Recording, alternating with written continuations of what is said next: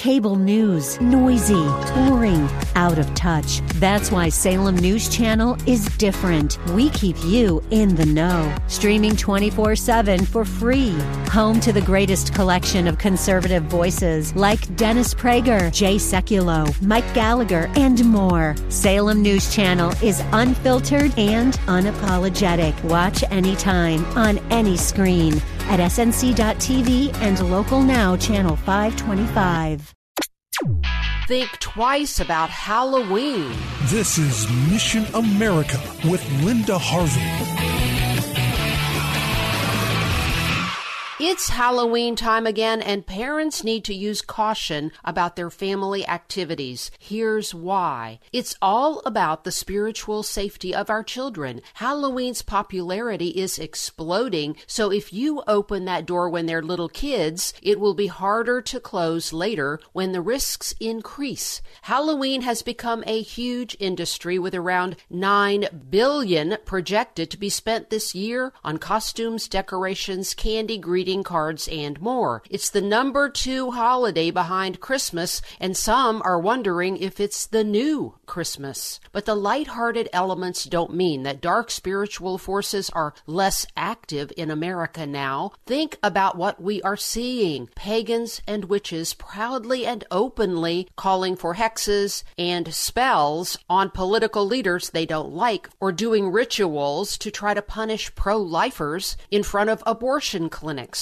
So here's my question about Halloween. Why would we think Satan isn't manipulating families more than ever on this day? Sure, maybe it's only candy and costumes for your smaller children, but down the road, what will be opened up in their lives as they go to teen Halloween parties? I've been talking for years about the dangers. Let me just give you a bit of background about my own dabbling in the occult. When I was 14, I got a Ouija board as a present. My mom and stepdad saw nothing wrong with it. We went to an Episcopal church where believing what the Bible teaches was not a common practice. So I remember my friends and I would ask questions of the Ouija board with our fingers on the edge of the pointer. The board has an alphabet and numbers, and amazingly, the pointer soon began to move. I would always accuse my friend of pushing it, and my friend would accuse me, but really, we could both tell that wasn't happening. In fact, at times, it flew around the board so fast, stopping at various letters and numbers, that we could hardly hold on to it.